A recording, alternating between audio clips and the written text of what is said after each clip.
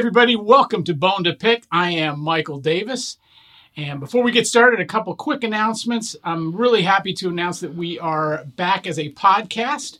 So you can check us out on iTunes and SoundCloud at Hipbone Music Presents Bone to Pick. So check us out there.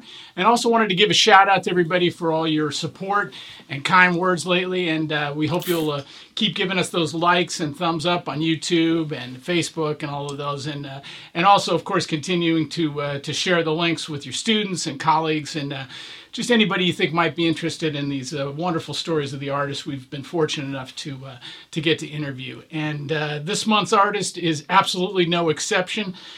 He is one of the jazz world's premier lead trumpet players. He is the great Earl Gardner. As most of you, I'm sure, already know, Earl was a very important part of the Thad Jones Mel Lewis / Vanguard Jazz Orchestra, being the lead trumpet player for 29 years. He has been a member of many of the jazz world's finest bands, including ensembles led by McCoy Tyner, Charlie Hayden, Carla Bley, the Carnegie Hall Jazz Band, Dizzy Gillespie, the Mingus Big Band, just to name a few. He was the subject of a Downbeat feature article entitled Lead Trumpet Supreme. He has countless pop and rock credits, including Michael Jackson, Frank Sinatra, Aerosmith, Eric Clapton, Santana, Sting, Aretha Franklin, Paul Simon, Luther Vandross. I could keep going, but we'd like to get to the interview at some point here today. He has been a member of the famed Saturday Night Live band since 1985. He has appeared on numerous Broadway shows, and the orchestra's on Broadway. And it's always a pleasure to see and get to work with Earl. And doing this interview reminded me of the very first time I got to work with him was in, you may not remember this one, Earl, but in 1985, Chris Bode and I were working together in town, and Chris was just a sideman back then, and he had a gig with the OJs that he was contracting the horns for, and so he thought, man, I wonder if I could get Earl Gardner to do it. And so he called up Earl. Earl said he would do it, and we all jumped in Chris's Volkswagen Rabbit, drove up to Boston, did the gig, and then drove back after the gig, kind of a harbinger of things to come. But it was a wonderful time, as it is every time you get to work with this great gentleman. So, Earl, first of all, thank you so much for coming up to New City today and spending some time with us. My pleasure. Thanks for asking. And let's go way back. You know, I always think of the Philly connection, and I want to talk about that, but I understand you grew up in New York, and of course you went to the great Music and Arts High School. Maybe talk about your early memories and just kind of things that led you into music and to the trumpet. Yeah, I don't really know how I got into it. No, seriously, growing up, I was, listening to music, but just, as a kid, just listen to whatever. My dad he had lots of records, like all kinds of stuff, and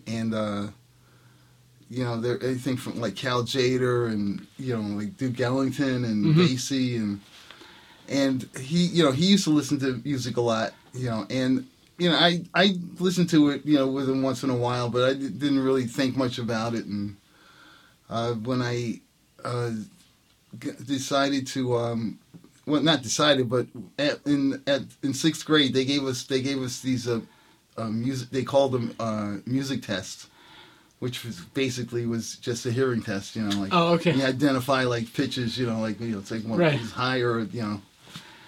And I got them all right, or So when I went to junior high school, they put me in the music. I think there were 3 music classes in 7th grade. So like 3 of them had music curriculum along with everything else, and so they put me in a music class. And they asked me if they said, well, what instrument do you want to play? And I said saxophone. Because I thought saxophone was small, didn't have to, wouldn't be heavy economy to carry of movement. around. Yeah, thinking like sax would be cool, So, and they said, well, we don't have sax. You're in the brass class, so of course, me thinking, I'm sorry, I'm thinking like, well, isn't sax made out of metal? Brass is metal, right? So. And they're like, no, it's a reed instrument. And that was like, okay, reed. Now you got me. I have no idea what you're talking about. So they said, no, these are your choices: trumpet, trombone, baritone horn, tuba, or drums. That was the class I was in. So it was brass and percussion. That was the class. I guess the other class was with strings. And I kind of looked at the trumpet. I went, yeah, I'll take that. That was the smallest thing. It seemed like the easiest thing to play. It only had the 3 valves. You didn't have to worry about a slide. And the tuba was like that, and the baritone was a little smaller than the tuba. And I picked the trumpet. That's how that's the story behind picking the trumpet. It wasn't like I was sitting there going, one day I'm going to play trumpet. Well, clearly a good choice, and for all of us as well. So, and then from there you went to music and art. So, what was that experience like back then? For those of you who don't know, for those of you who don't know, music and art is now LaGuardia High School, but a very famous music high school.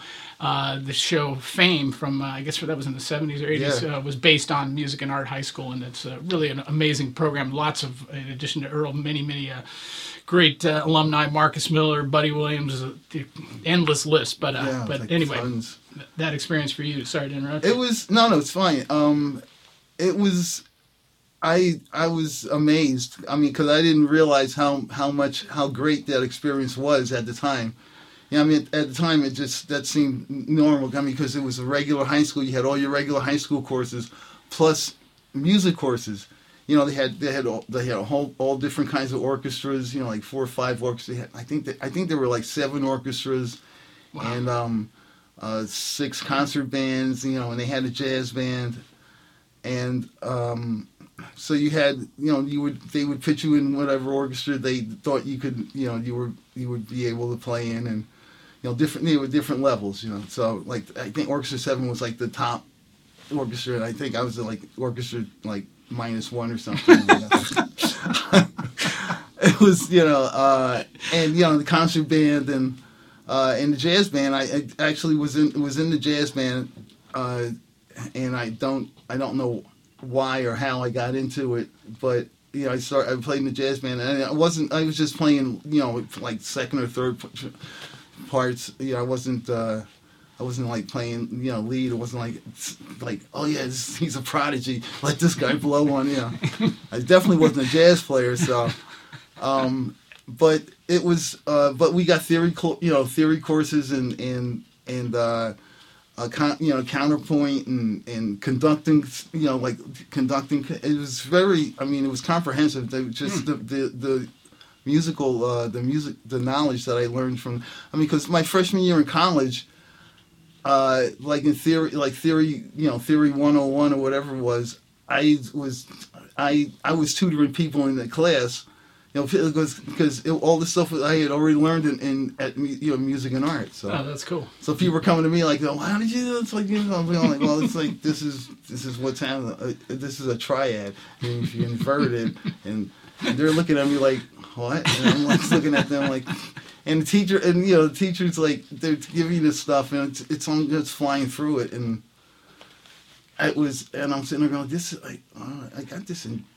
You know, like the last couple of years ago, in junior year at Music and Art, we went through this already, and it was you know, that's when I realized how, you know, how great the school was, the high school was, and plus it was regular high school. They just playing, you know, they had the baseball team. I played on the baseball team, and oh, cool, you know, lugging equipment every day up these stairs. I had to walk up to get to the school. It was.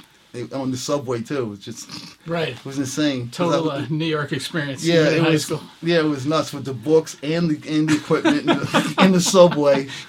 You know, like at 7:30 in the morning. That's when you were glad you took trumpet instead of tuba. yeah.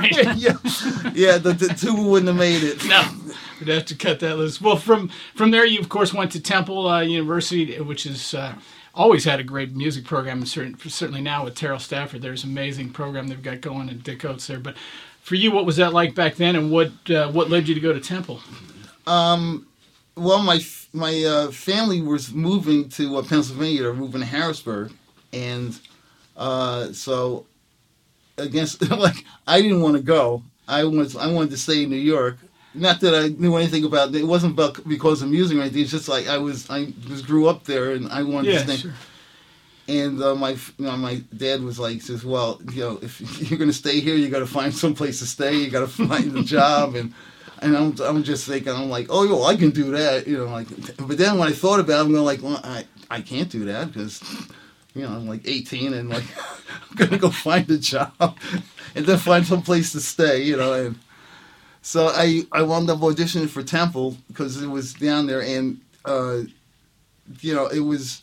I had heard about it. I hate to say it, but it's like I had heard that Bill Cosby had gone there, and back then before I found out like what he was like, that was kind of like a big deal. And it's like, sure, it's a good school, and I had heard that it was a good school, so I auditioned and got in there, and I auditioned for Juilliard in Manhattan, and but I got into Temple.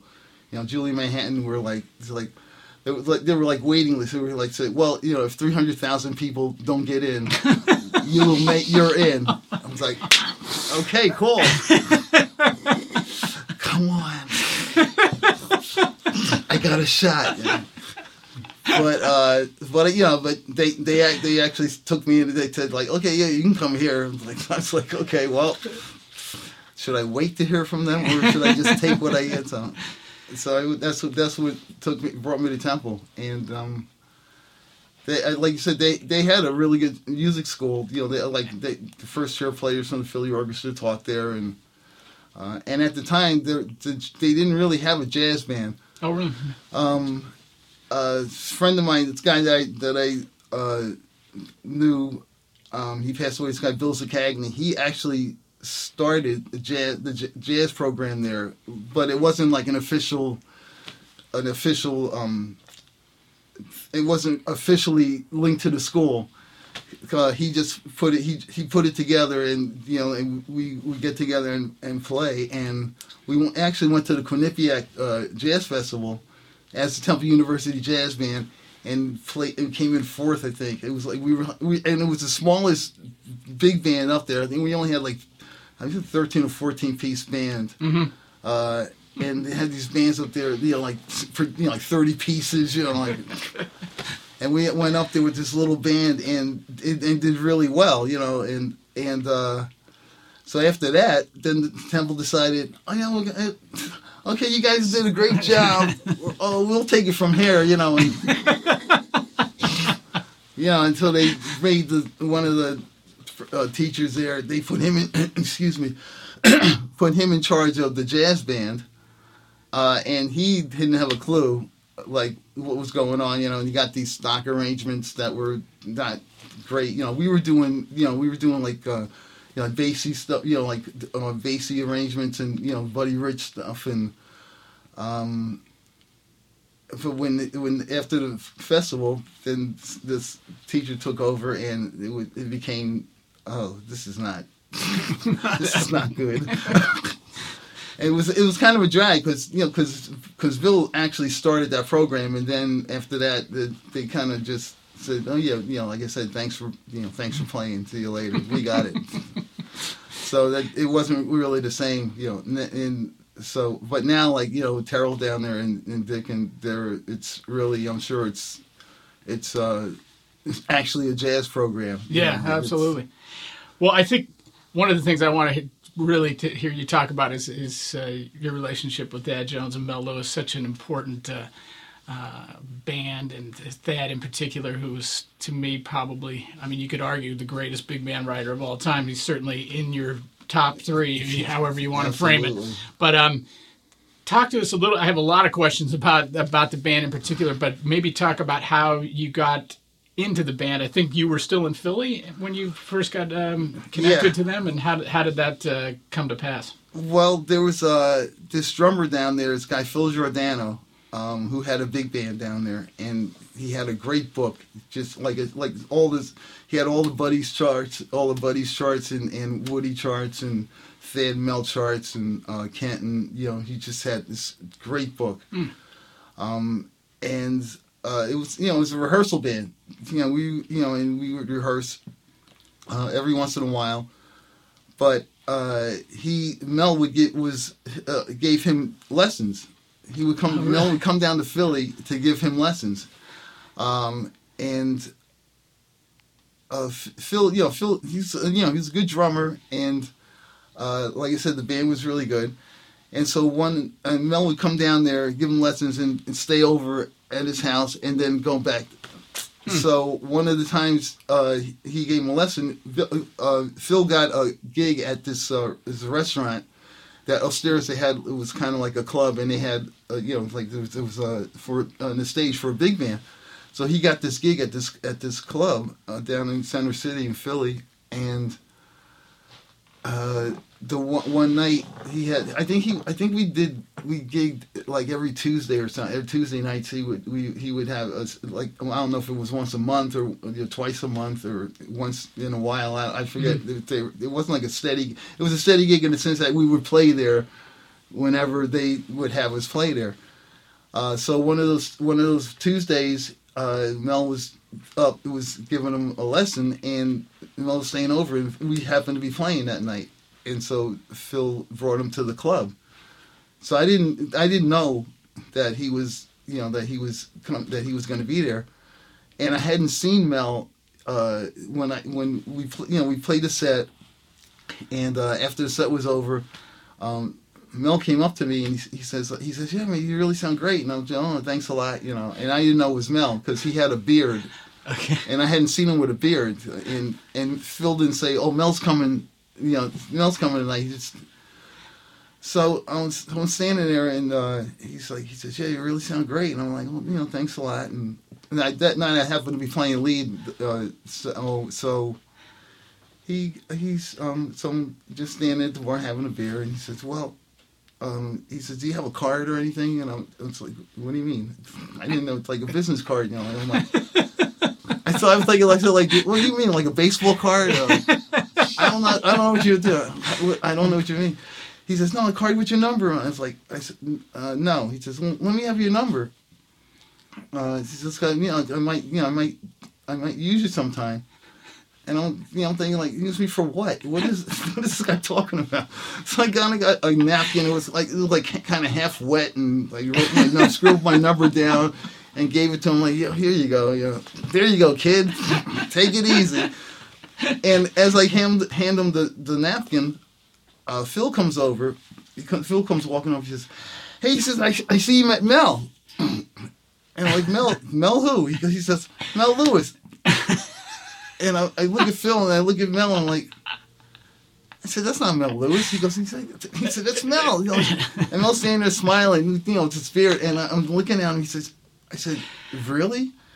And Phil's like, yeah. And I walked down to the other end of the bar and just like stared at him. Then I came walking back and I said, you really Mel Lewis? He says, yeah.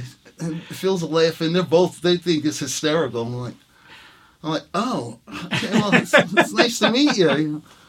He says, yeah. He says, yeah, sounds great, blah, blah, blah. And so we finished the night and everything. And so at the end of the night, I think we did 3 sets. And at the end of the night, he says, okay, well, he says, I'll be giving you a call. He says, because we've got this tour coming up, and I might need a trumpet player, so I'll give you a call.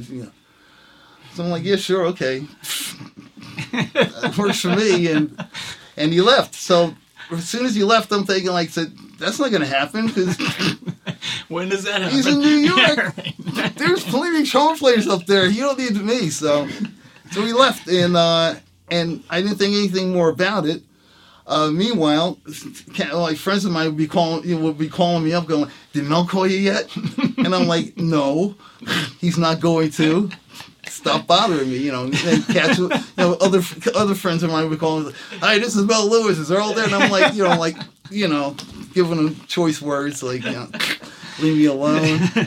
And so I guess it was about 2-3 weeks later, he called. And my roommate at the time, he called. I was sleeping. I was taking a nap or something, and which is something I never do. I was just passed out, and my roommate comes in the room. He says, Earl, Mel Lewis is on the phone, and I'm like, yeah, sure, right, has been going on for. He says, no, I really think it's him. I'm like, yeah, okay. I said, well, take his number down. Tell him I'll call him back. And my roommate's looking at me like, okay. So he goes and he tells me, he says, well, he's kind of busy. He'll call you back. So a couple hours later, I get up and my roommate says, here's the number. So I look at it and I see it's like a New York area code. It's like 914. And I'm like, okay. So I dialed the number because I figured, I said, like, well, okay, it's not any of the idiots from down here calling me. So I called the number and he picks up. He says, hello. And I said, like, is this Mel Lewis? He says, yeah. He says, Earl? And I'm like, yeah. He says, how you doing? I'm like, is this really Mel Lewis? So that went on for a couple minutes, and then finally when he convinced me that it was him, I'm like, yeah, how you doing? He said, and he starts laughing. He says, you really didn't think it was me? I said, no, because for the last 3 weeks, friends of mine have been calling me, telling me that they're you. So he finally, so he says, listen, he says, you have this tour coming up, and we're auditioning drum players, and I told Thad about you, and he wants you to come up and play on Monday. So I said, okay. Really? He said, yeah, come up to this Monday. He said, which is, like 3 or 4 days. So I said, yeah, okay. And he says, great. He says, we're at the Vanguard. You know where that is? Like, yeah. So I hung up. So I didn't have a car. So I told my roommate, I said, like, he wants me to come up and play on Monday at the Vanguard. He's like, oh, yeah, that's great, So this friend of mine, the trumpet player who passed away a few years ago, he said, word got out, and he said, I'll take you up to the Vanguard. It's like, okay. So he drove up that Monday night, and we get to the front door, and I'm kind of freaking out because I'm like, I'm not ready to do this. This is not happening. And so he drove me up to the Vanguard, and we get out of the car and we get to the front door, and it was probably it's about 9:15. It was early because back then the set started at 10 o'clock. And I get to the front door and I'm standing there, and I turned to my friend and I said I can't, Rick, I can't go in here. I can't do this. He says, yeah, you can do this. I said, I can't. This is it's the Vanguard. This is like Thad and Mel's band. We listen to them all the time. Like, I can't do this. And he says, I drove you all the way up here. Says, you're going in there and you're playing. I'm like, okay. He says, so I said, what could go wrong? What could possibly go wrong? So we went in there, and Lynn Nicholson was sitting. He was sitting on the floor at back, in the trumpet section. He was like warming up, and I came walking in, and I was real big then. It's like 300 pounds. So I come walking in with the gig bag, and I come walking to the back, and he looks up and he says, can I help you? And I said, yeah, I'm playing with the band tonight.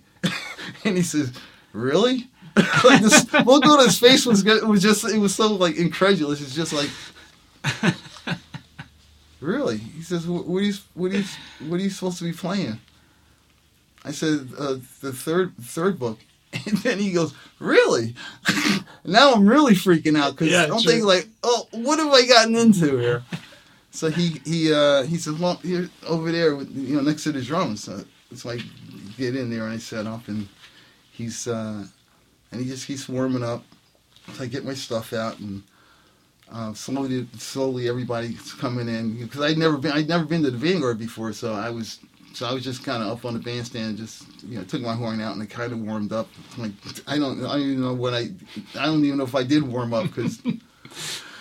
So it was all set up, and then so the band starts scraggling in. Dodgens comes in, and Pepper, and then Forcino comes in, and Frank Gordon, who had joined the band. I think he had joined the band maybe a couple weeks before me. So they come in, so the band's up there, and Mel comes in, he goes, oh yeah, he said you made it, that's great, I said, yeah, thanks, like, why am I here? Oh, you'll be fine. Yeah, and I'm still looking at him going like, this is Mel Lewis. Like, this is really... So so Thad comes in, and the band's up there, so we're getting ready to start the set.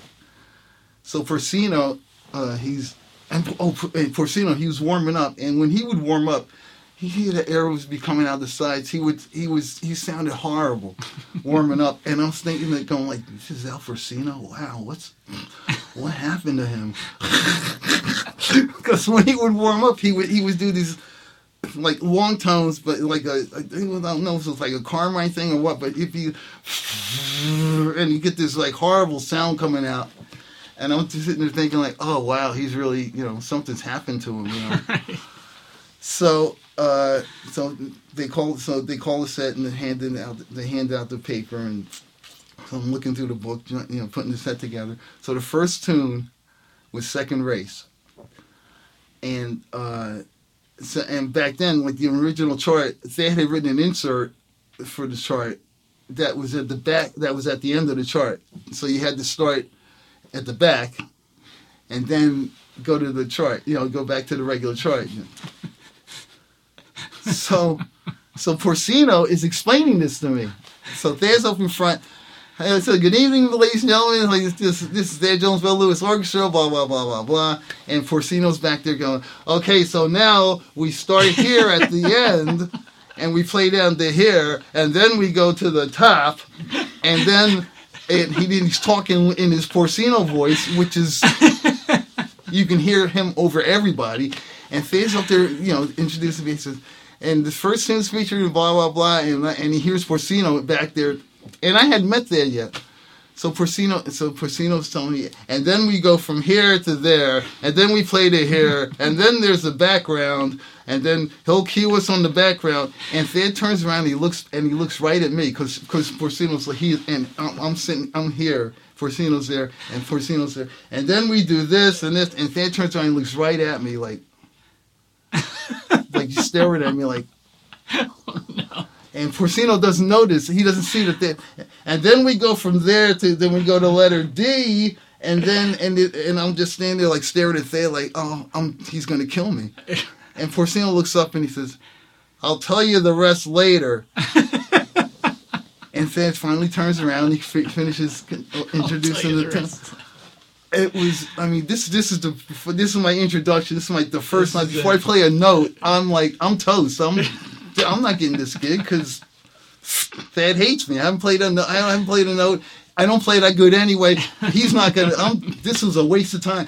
So in a funny way, it kind of relaxed me because I'm thinking, like my friend said, what could go wrong? It's like it just did. I got nothing to lose. So we played. We did the gig started and we played, and that was my first gig. My first encounter with Thad. Wow, what a great story! Boy, between you and Dick Oates, the best first story for getting on a band stories. That's awesome. Yeah, his story was kind of fun. Also, was kind of crazy. Quite good. But anyway, thank you for sharing that, Earl. That's an awesome story. And for those who don't know, Al Porcino, one of the legendary lead trumpet players of all time, but equally legendary character. So I can imagine what that felt like for you. For somebody who's such a huge fan like myself, like if you ever heard the band, you have to be a huge fan. But when I was fortunate just to see the band live once in Rochester. I'm sure you were there.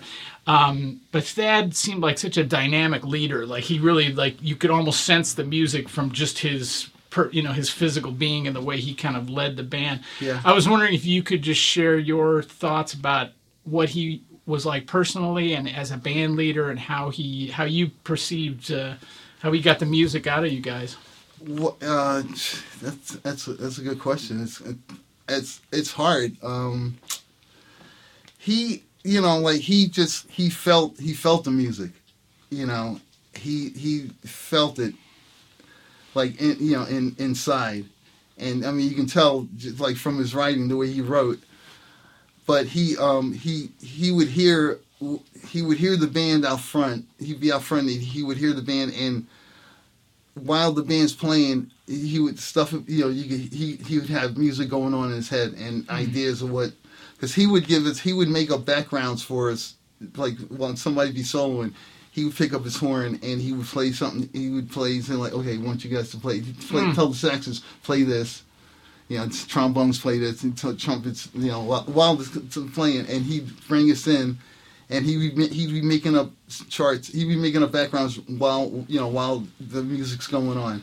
Wow, cool. And the way he seemed was the way he was. You know, he was very, very joyful. You know, he loved the music. He loved the band.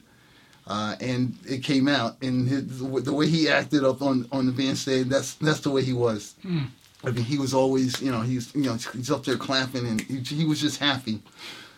While when the band was playing, he was happy, and he wasn't like that all the time, but on the bandstand, he was really the music. He made the music. The music came out of him. He enjoyed it, and he enjoyed changing it like on the fly. He would make changes while we're playing. When he would be mad, he would get mad. But it would never last long, and he didn't like it when you were mad at him. You couldn't stay mad at him. I mean, there were numerous times when I would be so pissed off at him, and he just like, come on, Duggar. And I'd just be like, I can't believe you. I would just start laughing. We had a gig over in Europe. The bus had gone like 4 or 5 hours the wrong way, and had to turn around and go back to make the gig. Yeah, so we got to the gig like I think we were 3 hours late. In Nimes, I think it was in France, at this big arena. It's like this amphitheater. I mean, you've probably played there. It's like the Coliseum or something. That's what it looks like.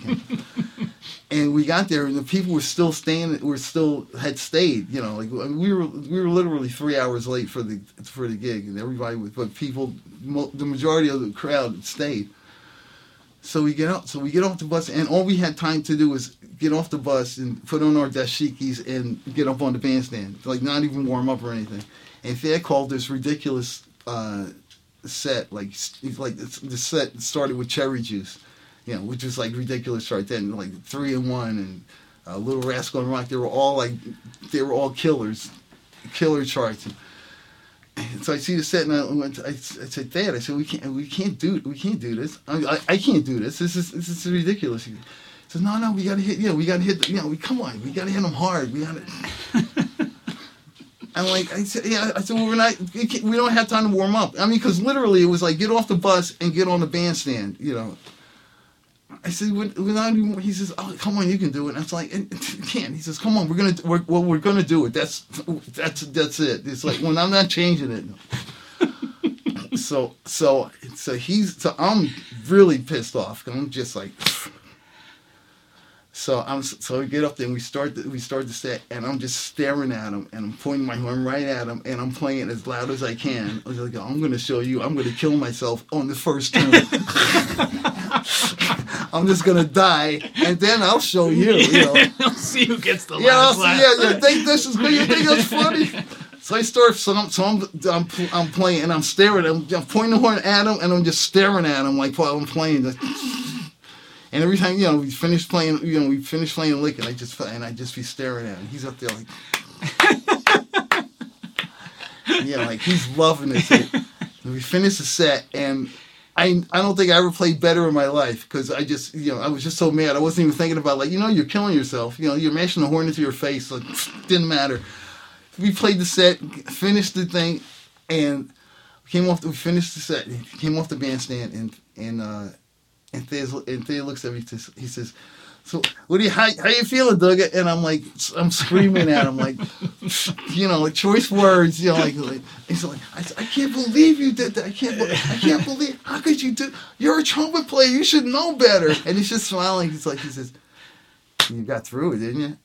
And I just was like, "Ah." And all I could do was laugh. And I said, like, how could you do it? And he's just like, I knew you could do it. And he just walked away, like, just. That's awesome. And all I could do was laugh. And like, man, you pissed me off so much. Don't you ever do that again. He's like, oh yeah, no problem. Well, it's I remember that just as a fan of the band when Thad left to move to I guess he moved to Denmark, right, first, or Copenhagen. Copenhagen. Yeah. What was the feeling like for you guys? I can't imagine. It was like losing him as a leader. I mean, I can't imagine what that felt like for the band. It was. I mean, it was not good.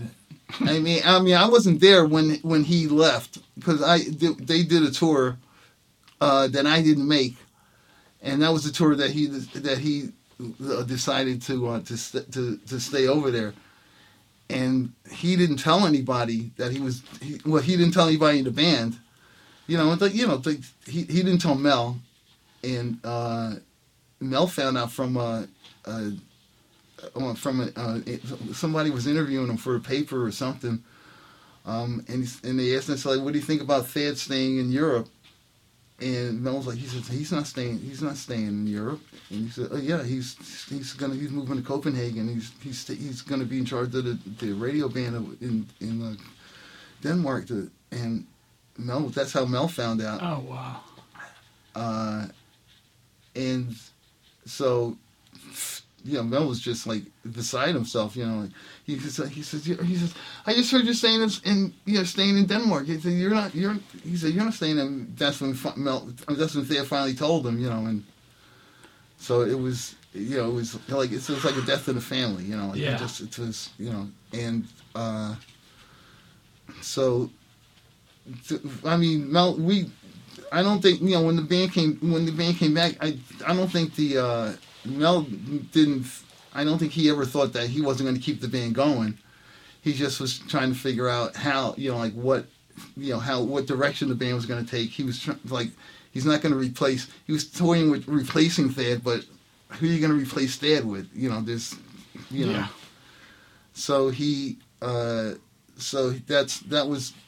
It took a while before he came up with a solution, which was to get to have Brookmeyer write for the band, make Brookmeyer the MD for the band, and it brought the focus to the band. It made the band the central part. It wasn't like you're still Mel Lewis in a jazz orchestra, but the band was the main focus. It wasn't like Thad Jones. There was nobody out front. The band was what was out front. That so. So in that respect, it made sense, and Brookmeyer was well respected. People knew him. Sure. He used to play in the band, and Bob didn't want to front the band, but he wanted to write for the band, and every once in a while he would break out the trombone and his valve trombone and front the band, and we did a couple of tours where we had different, like Buddy DeFranco was like the front man. And he had his charts. He'd come out and do we did 2 or 3 tunes with him. Then it would be us, but he did different. He came up with different things. I think a lot of it was the promoters were going at first it was like, there's no thing. Who's fronting the band? There is nobody fronting the band. Well, how can? Well, we're supposed to. Well, it's Mel Lewis, and well, you're back there. It's like there's nobody in front. They had, so that's when he got Buddy DeFranco did we did a tour with him, and every once in a while they'd have somebody, but it was basically the band, and Brookmeyer writing for the band. So yeah, I'm sure that must have also one of the great writers for big band, but I'm sure musically that took a turn coming from Thad to Brookmeyer. Yeah, it was I was at first I was kind of excited because I had heard listened to the old Brookmeyer stuff that he wrote. We had charts like Willowy for Me and St. Louis Blues in the book, but I was listening.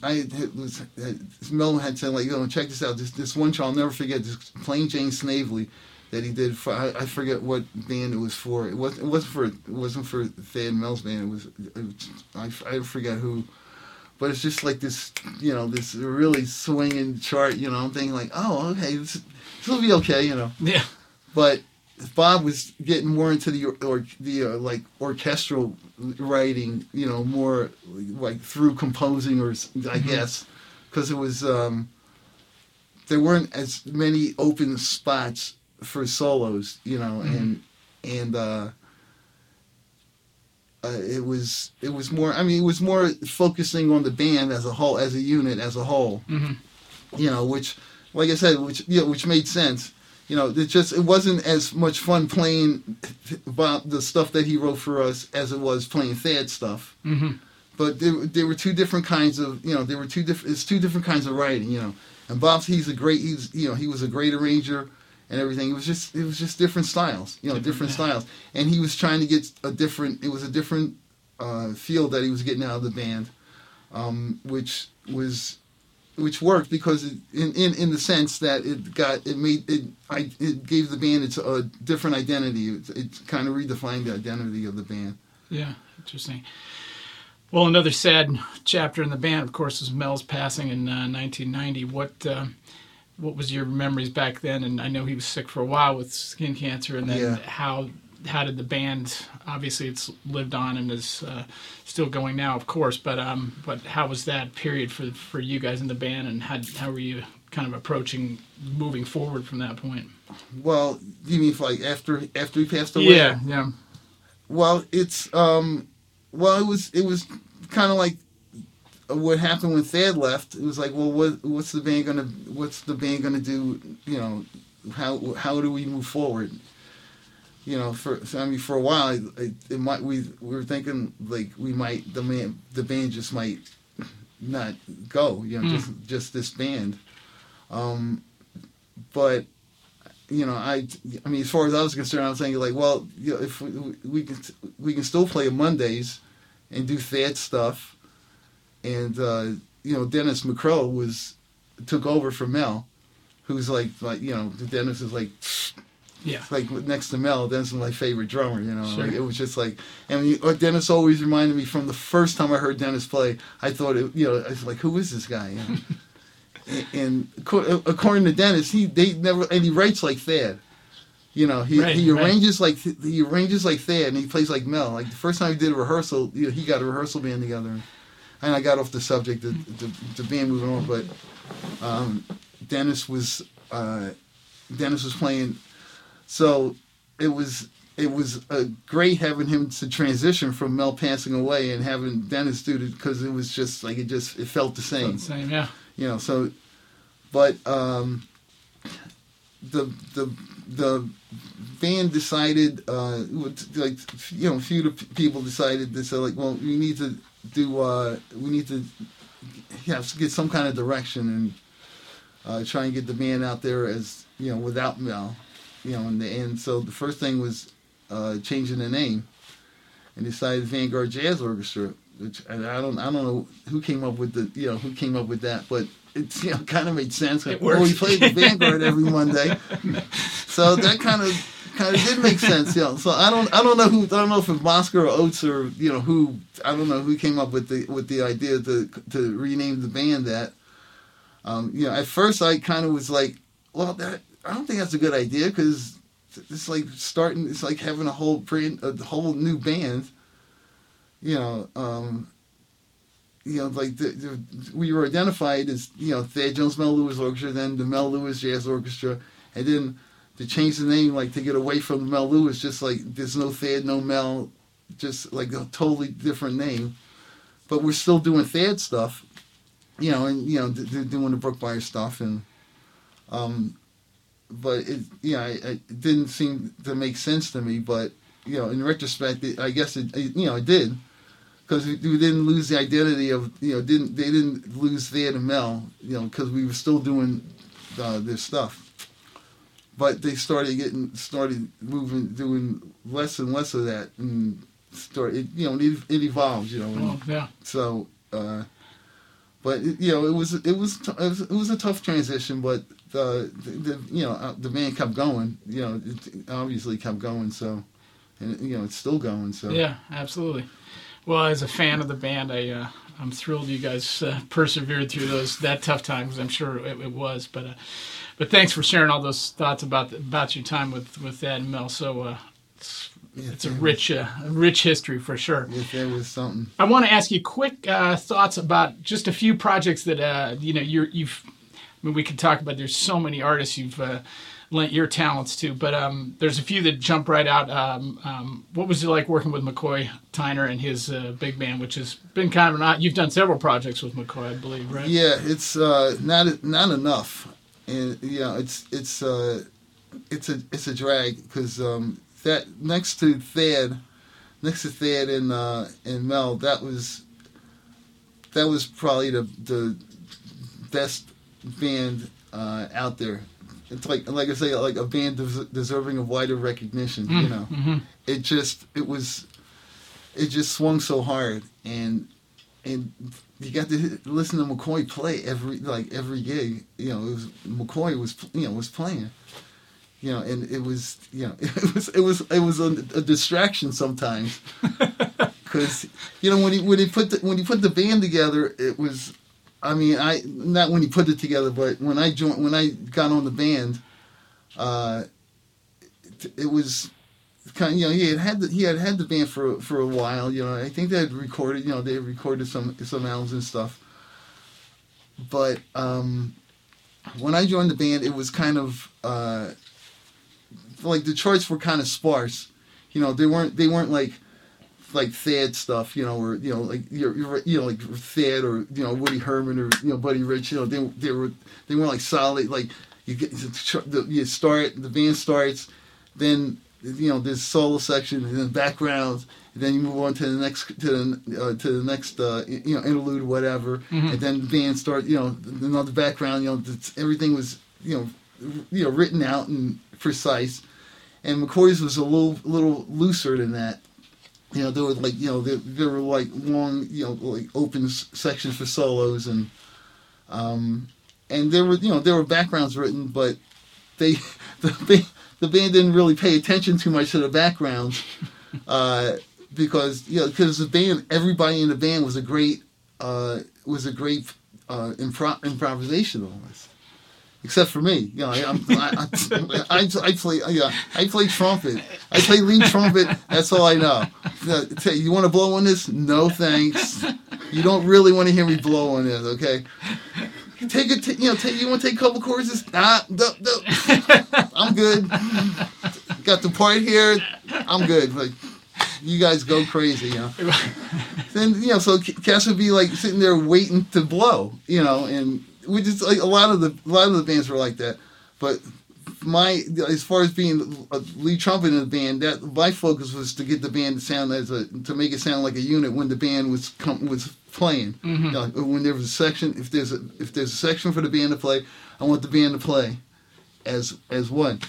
And when it first started with McCoy's band, it would be like he would, and McCoy didn't really know how to lead a big band either, because he would kind of like when.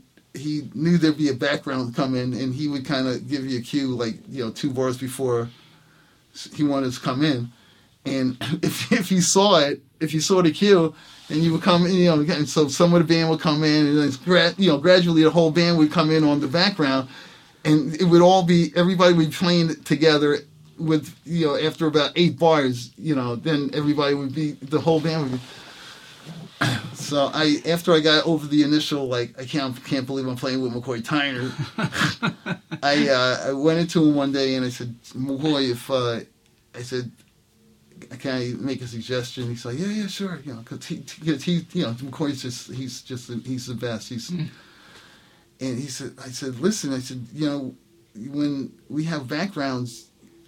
You want us to come in with the backgrounds, because I didn't know the charts that well, so I wasn't sure, I didn't want to assume anything, because I'm me. I'm like I'm nobody. This is McCoy, and maybe he's got something else going on. So I go, I said, listen, when you want us to come in with the background, if you cue me, give me a cue to let me know, preferably. Maybe a chorus before or halfway through the chorus before you want us to come in, then I can let the band know. Right. Because a lot of times we'd be sitting there, everybody would be sitting there watching them play, and we'd just sound like,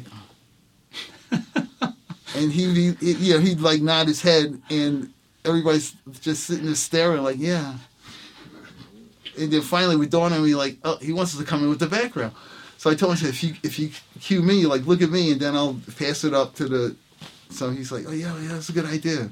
So fine. So that would be, and before we start the gig, I tell everybody, tell the lead, I'll tell Joe Ford. I said, listen.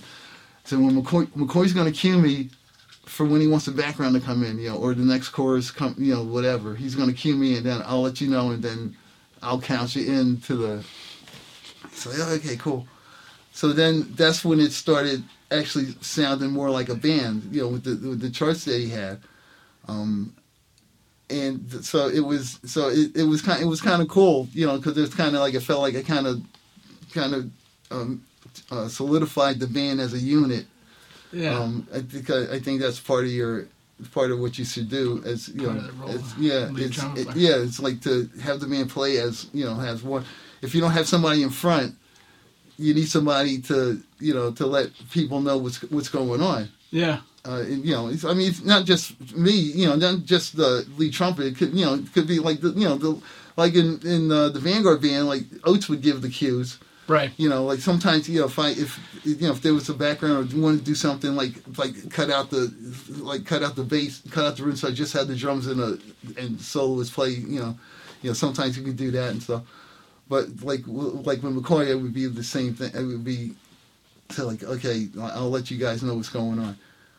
But that's that's kind of like doing that. That kind of helped make that kind of like a unit. Yeah. Plus the charts. When McCrell wrote for the band, that really made it easier too, because Dennis wrote these charts that had a beginning, a middle, and an end. Right. And it was clear cut. It's like, okay, these are the backgrounds for this. Then the next solo, and these are the backgrounds for that, and then we go back to the top, and so it was a little easier that way.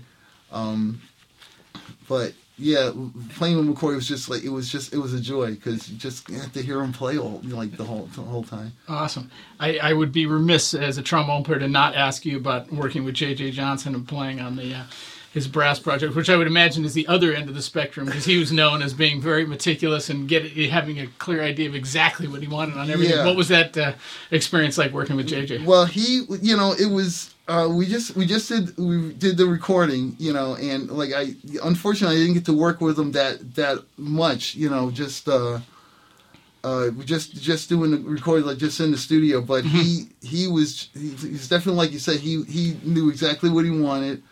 And you would and he would let you know what he had what he was hearing, what he had in mind, what he wanted you to do on the charts and stuff. And he was like a gentleman, he was just so together, and just playing. When you hear him play, because that was like really the first time I got to really hear him like live. And I was just blown away. Like, that's JJ. Wow. Yeah. Yeah.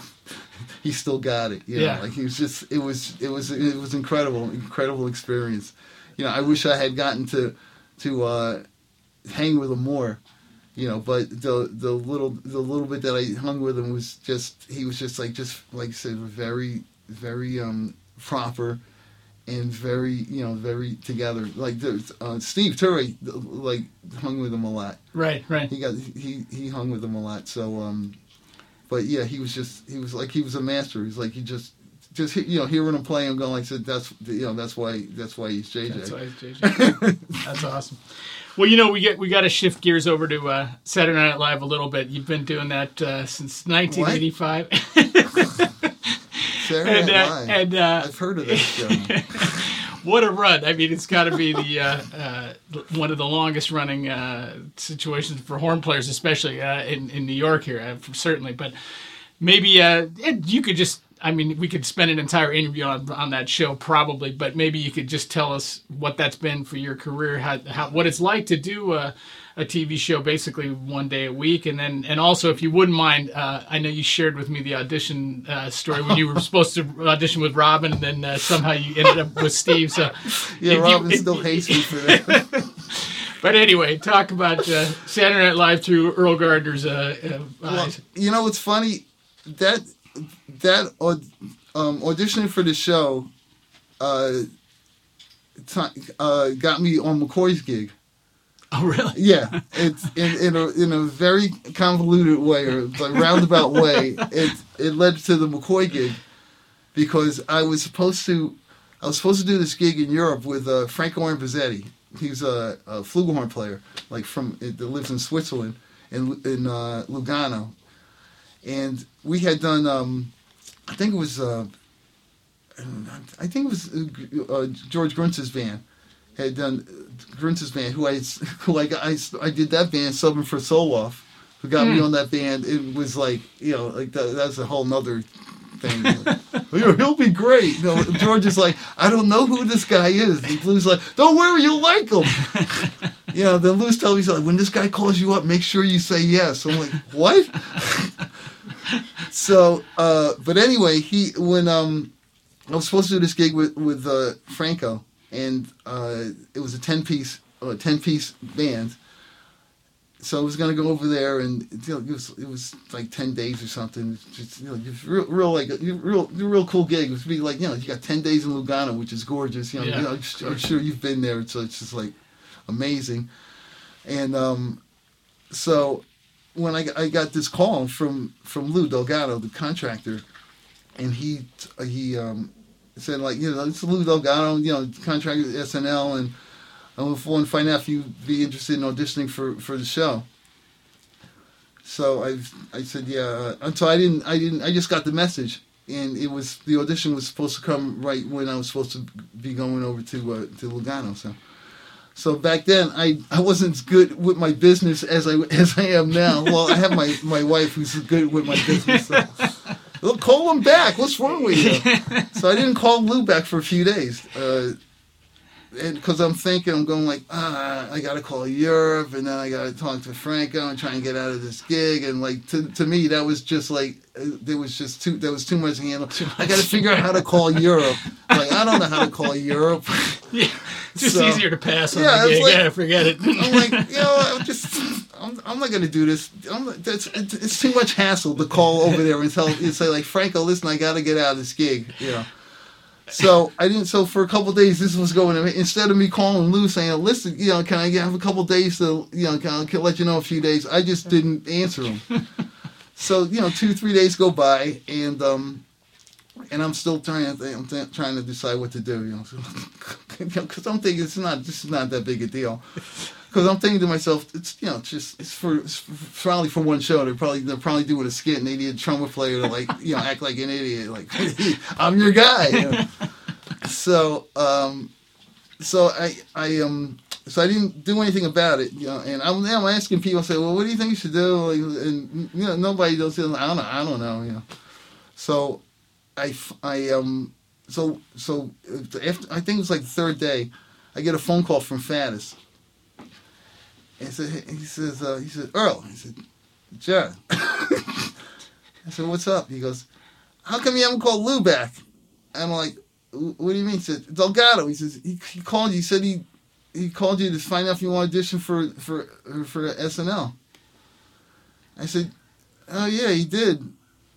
I said, he said, well, how come you haven't called him back? I said, I just saw him. I actually ran into him on a jingle or something. I just saw him. He asked me. He said, "How come Earl hasn't called me back yet?" I said, "Well, I said I'm supposed to go over to Switzerland and do this other gig, and it's paying like $500, man. Like it's a steady. It's like actual money, He says, I said, besides, it's just for one show, He says, no. They're putting the band together for the house band is for the gig. I was like, oh. Really? He said, yeah. He says, call him. I just saw him. He says, he wants you to call him. It's like, okay. So I hung up, and about maybe 10 seconds later, because now I'm trying to find a number. So about 10 seconds later, the phone rings again, and it's Randy Brecker. So like, Randy, what's up? He says, hey man. He says, how come you haven't called Lou? I said, I know, John just called me. I said, like, I'm going to call him now. He says, okay, well, make sure you call him. So he hung up, and then I got the number, and I called Lou finally. And I said, Lou, this is early. And he starts late. He says, wow, man. He says, I was wondering, how come you weren't calling me back? I said, well, I'm supposed to do this gig in Europe, and I wasn't sure. I said, I thought it was like just for audition for one show, and I kind of didn't think it would be worth it to pass on a gig that was actually going to pay me. to take a chance on doing one show. He says, yeah. He says it's for they're auditioning the band for they're putting the band together for the show, like the house band. I was like, oh, okay. He says, yeah. He says you're going to audition with Robin and Steve Turre's supposed to audition, and he says you're with Robin. So he told me when it was going to be and everything. So I got out of the gig. I figured out how to call Europe, and I got out of the gig, and I went to the audition. So the other part of it was on the way into the audition. I was living upstate at the time, like up in Goshen. I had to come in from Goshen to the city. The audition, it was downtown, like on 4th Avenue, so like down 11th Street or something. And so I'm coming in, and it was raining that day, and they were bringing these trucks across the bridge, so they had to stop traffic. Oh no. So I'm sitting there, and I'm late, and it's raining, and I'm late, and getting made late because of these trucks. So I finally get down there. It's about, I guess about 15, 20 minutes late. I pull up, and I park the car, like right near a fire hydrant. I don't even know if it wasn't legal, but I just parked the car and said, I got to get in there because, this is great. Blow off this other gig and then get here late and have them go like, oh, sorry, it's too bad. So I go in there. And I sit down, and he goes, and Howard Shore comes up. He was the musical, the leader at the time. He wasn't in the band. He was just the MD, or I don't know what he did, but his name was still up on the thing. He was like, so he said, Earl, right? I said, yeah. He said, hi, Howard Shore. How you doing? Nice to meet you. Blah blah blah. He says, listen, yeah, you're gonna go up in a few minutes. So if you want to warm up, if you want to take your horn out and warm up, feel free. And I'm like, so like this gig is never going to happen. I was like, that's okay. I said I don't need to warm up. I said I'm not going to be here that long anyway, probably. And he the look on his face, he was just kind of like, okay. So whatever you want to do, so you'll be coming up. So I walk into the room, and Robin's up there with Mac Gallahan. They're up there playing. Mm. So the band was, so they played a tune, they finished, they go, oh yeah, that sounds great, do another one, sounds great. So they must have played about 4 or 5 tunes. Meanwhile, Ture was there, he was already there, he's like, so they were up there going, so they finished playing their 4 or 5 tunes, and me and Steve were sitting there going like, we're not getting this gig. Because they sounded great, they played like 4 or 5 tunes. Okay, good. So then they go, okay, thanks, and say, okay, you guys go get set up. So I finally took my horn out, played a couple notes and got up on the thing. So we get up there, and they say, okay, yeah, Cat, so we'll take out whatever chart it was. So we take it. So Lenny was already there. They had the band together, so they were just looking for trombone and trumpet right then. Mm. So I think Alex was already there.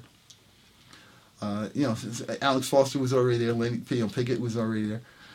So they take out a chart. We played his chart down. And it's like, okay, cool. I said, yeah, sounds good. Thanks. So let's take out this other chart. So they take out another chart. We played about halfway through, and then they stopped. They said, like, okay, that was good enough. So, okay, thanks a lot. We'll see you later. We'll let you know what's happening. So me and Steve were playing with McCoy's band, and the reason why I was playing with McCoy's band was because Faddis was supposed to be doing that week with them, but he had to get out of it, and he recommended me to do the gig with McCoy. So that was another phone call of like, Earl, it's McCoy Tyner. I'm like, yeah, right, sure. No, really, it's McCoy Tyner. I was like, So I'm very like, I'm like, I can't believe like this. I still don't believe I'm like, I get to play with like all these like people I've heard and stuff. I'm actually like there. So that's how I got McCoy's gig. Was doing this week at the Vanguard with McCoy's band. So me and Steve, after the audition, we went to eat dinner because we were downtown anyway. We were down near the Vanguard, so we went to eat dinner, and we're sitting at this this Chinese restaurant, and we're sitting there going like, that was a waste of time. That was bull. Like we didn't need to do this. Steve's like, yeah, like we. I didn't need to do this. These are like, this is rock and roll, blah, blah, blah. And I'm going like, yeah, I get up this gig in Switzerland. I said, but at least I'm doing Thad's, at least I'm doing McCoy's band. Like, said, but still, I said, that was a waste of time, like. And so we're just going, and we're going off, and, we're just like, yeah, that was stupid. Like, yeah. And so the next day, or I think it was the next day or 2 days later, I get a phone call from Delgado. He says, Earl, this is Lou Delgado. I was like, hey Lou, how you doing? I'm sitting there like, yeah, well, here we go. Like, here it comes. Like, yeah, so, how's it going? He says, good. He says, so, and I'm like, I'm ready to like rail on him. I'm like, you know what? That wasn't a fair audition. He says, yeah. He says, yeah, I got the gig. I'm like, oh yeah, oh, what? He said, yeah, you got the gig. I was like, you mean SNL? He says, yeah. I said, really? He says, yeah, you got the gig. You and Steve. I was like, okay, thanks. And I'm like, I said, you're serious? So you sure you got the right number, right? And he just was laughing because I just was still not believing it was happening. So. He says, yeah, he's like, yeah, got the gig. I'll let you know when we're starting and blah, blah, blah. And so after I hung up from him, I called Toure and I said, Steve. He says, yeah, I just heard. He said, yeah, did you talk to Lou? I'm like, yeah. He says, you believe this? I'm like, no. Yeah, that was it. That's how we got the gig. That's such a great story. We were in total shock. It's unbelievable. It's tough. It's a great. It's the greatest gig. Like for. I enjoy it so much. It's like you say. It's like once a week, and as far as chops are concerned, it's not the greatest gig because you're contrary to what people might think. We blow our brains out like. People see us going into the commercial and they think that, well, that's it, but, we rehearse in the morning and, Lenny's so organized and he goes through all the charts and we must play. I'm going to have to count on Saturday. I'm going to count how many charts. We got millions of charts. Right. But every Saturday he has like 2 stacks of charts. And he has a stack that we're going to play on the show and then the other stack that he might decide to pick from, and the rehearsals it's just like we go from one to the other, so you go in there and you haven't really done anything all week except practice. It's brutal, Wow. Yeah. Well, thanks for sharing all that. And the advice I take from that is, unless you play as good as Earl Gardner, call people back. Yeah, I learned my lesson. I'm so much better now. Thanks to my wife. And we should take a second to your lovely wife Cecilia was kind enough to come up for the interview today, and thanks to her for putting together your resume and bio because I know you wouldn't do it on your own. But it was making things very easy for me today, so we sure appreciate her. She makes everything easy for me. She's the love of my life. Let me ask you back to kind of a little bit more in a big band mode, but as a lead player and as one of the premier lead players anywhere in the world, what do you look for in section players? Because obviously most of the time people get to play with you, they may or may not be the lead player because you're most likely going to be doing it. Because I get stuck with it. But what do you look for? You've played with some of the great section players of all time, but what are, just kind of for young folks out there, what are some of the characteristics you look for? I just want some, I like to have guys that play up to me, that are gonna play at the same level volume wise as me, and just follow, just be aware, like listen, because that's when you're playing lead. Well, for me anyway, I can't speak for everybody because everybody's different. Sure. Not necessarily everybody's different, but everybody has a different approach. Different way of playing. Different equipment, whatever. But I like to have I like to have my section right under me because I look at it as like they're supporting, they're carrying me. You know, so I want guys that are gonna push me, and it's my job to let them know when it's too much. I'd rather have somebody come in and be like that, like play strong right from the get go, and have me say like, okay, you can come back you can bring it back some, because that's what Porcino did for me. I mean, when I first started with Thad Mel, we were over in Europe. And I had just joined the band. I was playing the third part, and we were doing a sound check. And Thad was like, he says the balance is off in the trumpets. He says I can hear Al, but I'm not hearing enough of the inner voices, And he was so he said. So Al was like, he said you can play louder. He said just and I thought I was matching him, from when I get here. I was playing. I thought I was playing. I'm not as loud as I could, but I was playing. I thought loud enough. And that was like, he said, the balance is off, and I'm not hearing enough of the inner voices. So for the next like 3 or 4 gigs, I was like, he said, don't be afraid, just, don't be afraid, blow, So I did, so I was I'm playing like, okay, well, I'm just gonna go for it, and I'm playing what I thought was too loud, and he was like, yeah, it's fine, so after about the 3rd or 4th night, he looked over because I was really, by then I was like, I'm honking, I'm honking those third parts out, like, because Dad's up there smiling, like, and so after about the 3rd or 4th night, we finished doing some chart, and I must have really was like honking because now I'm going like, okay, well, nobody said anything yet. So Al leaned over. He says, okay, you can cut back a little bit now, not too much, but you can bring it back. So I was like, oh, okay, sorry, it's okay. But he says, you got the idea, but you can rein it in. But I got that from him in the sense that, you want people under you that are going to play, to your level and going to support you. And as far as like, guys playing in a section, err on the side of too much. And it's up to the lead player to tell you to bring it back, because that's where you get the support.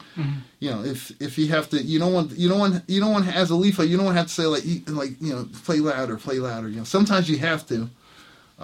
It's like for people that aren't, guys that aren't used to working in a big band, that sometimes you need to say like, you can blow. Yeah. Because even like in McCoy's band, I would have to tell, I would tell some guys to pump it out, because I'm not going to mention anybody's name, but there was come on. No, not gonna. No. But there was this one person who I love to death would be. He like in McCoy's band. Like I said, everybody was a great soloist, except for me, and so sometimes guys they wouldn't care too much about playing the parts. They were more focused on their solo. Yeah, they wanted to save their chops for when they got their one chance to blow, because there were so many soloists. Everybody didn't get a chance to. I mean, everybody got a chance to blow at some point, but you got maybe one chart. There'd be one tune that you got to blow on, that you got to stretch out on. Right. So because McCoy would like to give everybody a chance. Except for me, because, McCoy was a drag. I am kidding. But everybody, at some point, would get a chance to blow on something, during the course of the gig. But this one guy would kind of blow the parts off, and it was only 3 trumpets, so it wasn't like a full, Right. And we didn't have, like I said, we didn't have that many charts, that many parts to blow at the beginning before Dennis started writing for the band. So, one night I said, look, you got to play the part, because there's only 3 of us, and the 2 of us are playing, and your part is an independent part, and it's not being. I said you got to play the part. I said you can't save your chops for your solo, because you may not get a solo that night, so the whole night's wasted you saving them, and then you don't get a chance to play. But the important thing is, like, you're only getting one solo a night, and that's the important thing is playing the part. Right. So that's really good advice. I think that's playing in the section. You gotta play the parts. You gotta play the parts. It's really important. Yeah. Because that's the whole band. It's the whole. That's great advice. Thanks for that, Earl. That's great. As we wind down here, I just want to ask you a couple more questions, but no, kind of quick. I'm done. I told you I would be done. I said, I gotta go. You're one of the legendary New York lead players. I wanted to just throw out a couple of names of legendary New York lead players, and just your thoughts about them, memories about them, relationship. But you touched on them a little bit. But a very important guy in the pantheon of New York lead trumpet players with John Faddis. Yeah, John he's incredible. He's just he's in a class by himself. There's not a whole lot of people that come close to what he can do. And he's just a great trumpet player. Like when you think of Faddis, you think of like high notes. People think they think of all high notes, but he's much more than that.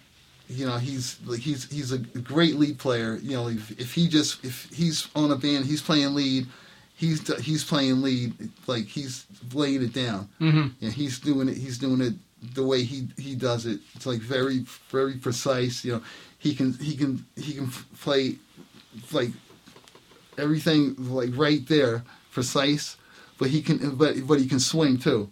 He swings. He's a combination of everything. Mm-hmm. He does it all. And that's from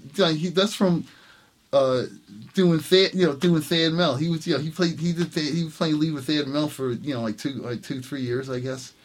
And he really learned what to do. Because you get on that band, there's a certain style, and that Snooky and like Blade that started the whole thing.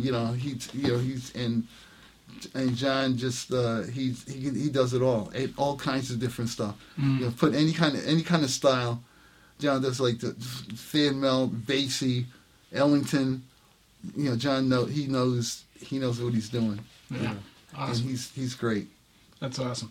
And then we were talking about him before the interview started, and you can share those stories too. It was great. But the late great Lou Soloff. Lou was so special. He was great. He knew music. He loved playing high notes. He couldn't play nobody. There were a few people, but not too many people can play as high as John. But Lou always tried. He always tried, and but he knew. He knows music. He loved music. He loved playing the trumpet. He loved trumpet. He loved mouthpieces. That he did, right? He was just. He, like I said, he knew all the styles, and he liked to try stuff. He liked to try stuff on different on different bands. Different types of music. He would try different things. He was always trying to get inside the music, And I tell you a quick story about Lou when he subbed at the Vanguard. He came in late, of course, because he was always late. He came walking in, and we were up there. We started the gig already. We had played the first tune, and 3 trumpets. And Mel's up there, and Mel's like, "Where the hell's Lou?" I don't know. I called him. He's coming. So he shows up after the first tune, and he's playing. He's going to be playing third. He's over here next to Mel. So he comes in. He's got his 3 cases and. I'm sorry, and you know how small it is up there, and he's like climbing over, like oh, sorry, I'm late. And like, it's okay, Lou. Just get the horn out. Let's go. and Mel's looking at him like, come on, Lou, let's go. Like, so he takes the horns out, sets them up, and then he pulls out this little case, and he opens it up, and he's got 10 mouthpieces in it. And I'm just looking at him like. So Mel's like, he said, "You ready, Lou? You ready?" So it's like, yeah. So Mel calls it to him, and he does a Thad thing. This is like some leaders. Apparently they learned it from Dorsey or Basie, that whenever somebody comes in cold, they start playing. They play right away. Right. So Mel calls his tune, and he says, "This tune's going to feature Lou Soloff on trumpet." Lou's like. So he takes his horn and gets the mouthpiece. We start the tune, and Lou starts blowing. And he's like going, and Lou sounds like Lou. He sounds great, and he's switching mouthpieces like during the solo. So like, he played a couple chords, and he's switching, and we're looking at him like, what? So I'm like, Lou, what do you do? He's like, what does this sound? What does this sound like? And I'm like, Lou, focus, Lou, focus. That was Lou. Classic Lou. Yeah, he was one of a kind. Yeah. I loved him. He was just the best. And every time I'd see him, I'd be like, I can't believe I'm playing with Lou Soloff. Because like we were talking before, like the spinning wheel.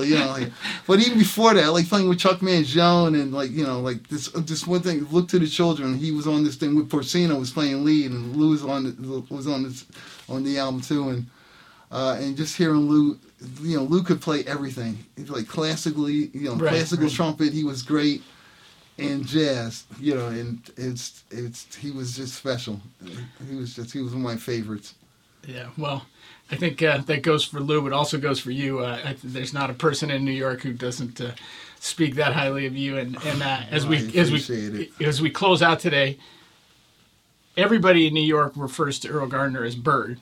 So I have a feeling I know where it came from, but I don't think I've ever heard the actual official explanation. So I don't think there's a better way to end the interview than how did you get the nickname Bird?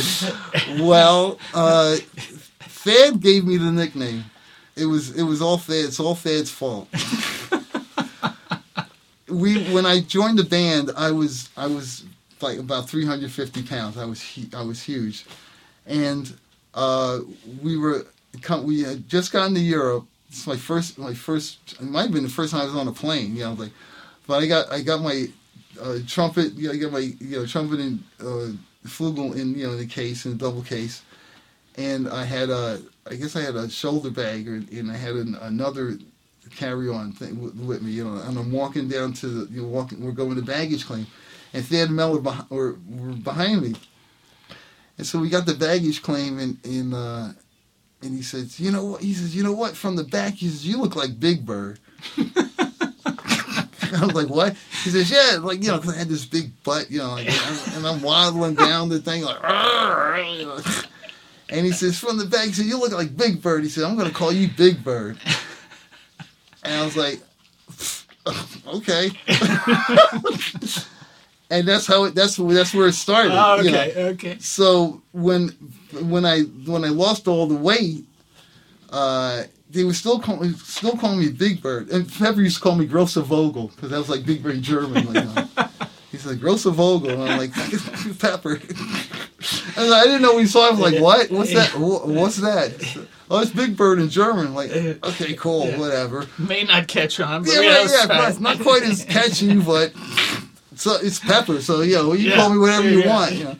So when I lost the weight, I think it was Dodgen. He said we can't call you Big Bird anymore. He said we can call you Little Bird. And I was like, it's like whatever. I didn't care. I'm just here. They call me whatever you want. And so then Thad decided to shorten it to Bird. He says, we're just gonna call you Bird. I think it was either Thad or Dodgen. One of them decided that they were just gonna start calling me Bird. So at first I didn't like it, because I'm like, it's like, you can't call me Bird. And Mel was like, because Mel was, he's like, he really liked them. I said, you can't call me Bird. He says, why not? I said, because, there's already like a bird. First of all, it's like, there's Bird. Everybody knows Bird, right? He plays, alto. You ever hear him? Like, come on, Mel. He's like, and I said, this Charlie Bird. I said, like this, but Charlie Parker, that's Bird. He says, yeah. He says, but you're Bird on the trumpet. I'm like, whoa, wait a minute. It's like I said, I don't play jazz. I said, I'm not a jazz player. He says, well, you play. He said, you're a jazz lead player. I'm like, okay, that's all well and good, but still, there's already a Bird.